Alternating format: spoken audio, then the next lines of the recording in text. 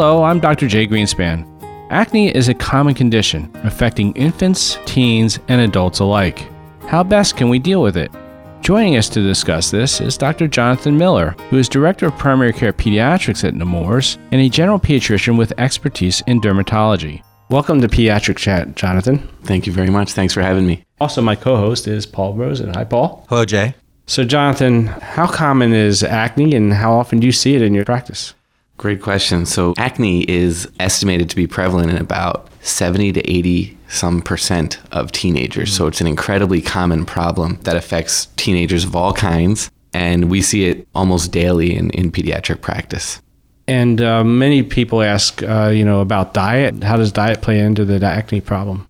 People have been looking at diet and its relation to acne for almost 100 years now. And the sort of party line on this has actually been a moving target. So initially people thought that things like chocolate and sugars and other dietary things may play a role in causing acne. And then for a while this was very well studied, and most epidemiologic studies did not support a relationship between diet and acne. However, over the last decade, there's been renewed interest in this topic, and there are some studies now that suggest that there are some dietary things that may affect acne.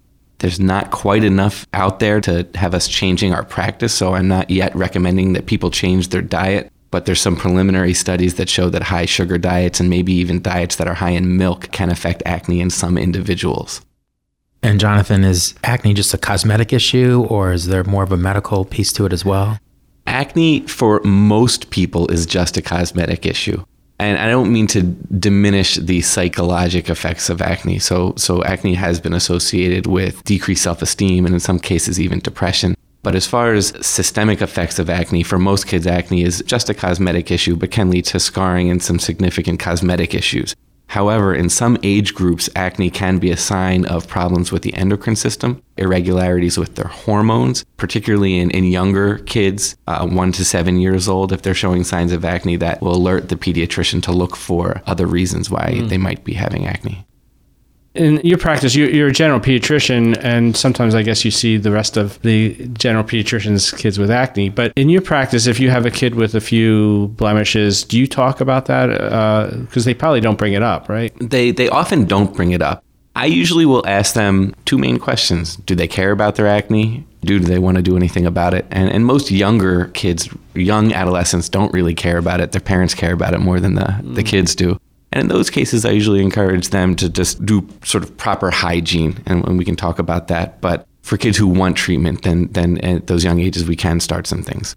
And what do some of the treatments look like, Jonathan? For mild acne, the treatments are, as I mentioned, hygienic. So there's been a lot of interest in whether face washing plays a role in the management of acne. It turns out that frequent face washing does not help with acne management. That being said, we do encourage people to wash their face a couple times a day with a non-comedogenic, gentle soap. So a soap that doesn't cause comedones or zits, but people don't have to be overly aggressive with their face washing. Beyond that, there are 3 main topical medications that we can use for acne. For mild acne, we often use those in combination, so people will get 2 products, benzoyl peroxide plus either a retinoid or an antibiotic. And then when kids have more significant acne, sometimes we actually do have to put them on antibiotics by mouth, or another medication called tretinoin, which is a medication that kids take by mouth that's very good for severe acne, but can be associated with some side effects. And so we really reserve that for the most severe cases of acne. And what about, the old question about squeezing them or caring for them in that way? What's your advice on that? Right. People like to pop their pimples. Right. And we really try to avoid popping of pimples. The reason being that if you pop them, that doesn't always ensure that the discharge is going to come out. Sometimes it actually directs things inwards, which can lead to infections and scarring. And so trying to let them resolve more naturally is a better way to go at it. I'm a baby doctor, but I have seen a few parents with kids that had significant acne, and I've asked them, quite frankly, what have you done about it? And they've said, well, all this stuff's so expensive, and, I just can't go there with this fancy stuff that you see at the stores. Does it have to cost a lot to treat acne? No, there are a lot of products that are marketed out there for acne that are extremely expensive, and they have multiple components that deal with sort of cleansing of the face, as well as actually treating the acne itself. Most of those are far overpriced and have 1 or 2 active ingredients in them. And so we can often prescribe benzoyl peroxide, again, with another product that would end up being a lot cheaper and more effective for families. So I usually don't encourage those expensive over-the-counter products. How quickly does it work when you start putting someone on therapy? Do they expect changes the next day? Or So that's one of the great misconceptions, is that acne will go away right away. In fact, when acne medications are working appropriately, oftentimes we will see some worsening of the acne for the first few weeks, including some irritation of the skin as a result of the topical medication, which sometimes can be very irritating. And then things start to resolve after 4 to 8 weeks. So as long as we tell the patients what to expect, we can often get them through that first month or 2, which can be challenging. And Jonathan, is there a way to prevent acne, or once the acne's cleared up, maintain those kids? We don't have any good ways to prevent acne.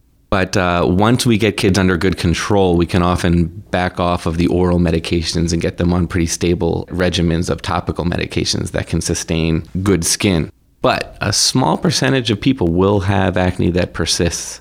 The large majority of people will outgrow their acne as they enter adulthood, but approximately 10 or 12% of women particularly will actually have persistent acne into adulthood. A smaller percentage of men will have that.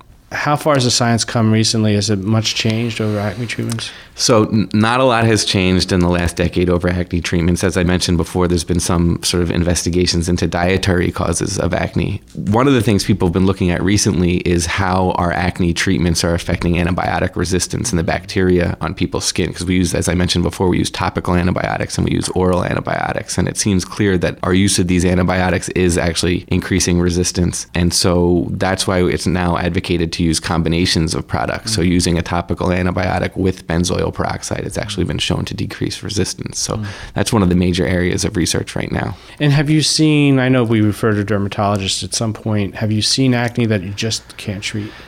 Some kids get what we call nodulocystic acne, where they get these large nodules and they get infected, and that's what can lead to scarring. And those kids often need to be on what I mentioned before, which is oral tretinoin, which is a sort of a big deal. And so those are the children who always get referred to the dermatologist. Most general pediatricians don't treat those kids in their practice. And what about babies who have acne? So we get lots of questions about baby acne. Baby acne is actually a very common thing that we see in kids. Usually between 1 and 2 weeks of age, up to about 6 weeks of age, we have something called neonatal acne. It's unclear whether that's the same process that adolescents with acne have, but it causes very similar findings. These infants will have zits. It doesn't appear to cause any discomfort in them, and it's not associated with any problems like we talked about, hormonal or problems with the endocrine system. And we rarely ever have to treat neonatal acne. It's a very benign skin issue. So is it safe to say in conclusion that most of the time acne is a cosmetic situation? Yes. But it can be treated, so kids should not be going around losing their self-esteem because of acne. There seems to be a next step. There is a next step. Kids should not suffer from this. This is a disease that we can definitely get under control. I encourage anybody who's having a hard time dealing with their acne to talk to their pediatrician, because there are things that can be done. Great. Thanks for joining us, Jonathan. It's been great information. You're welcome. Thanks for having me, guys. To our listeners, if you have a question about this topic, or if there's another topic you'd like us to explore in a future pediatric chat, you can send it to us by using the question portal on our webpage.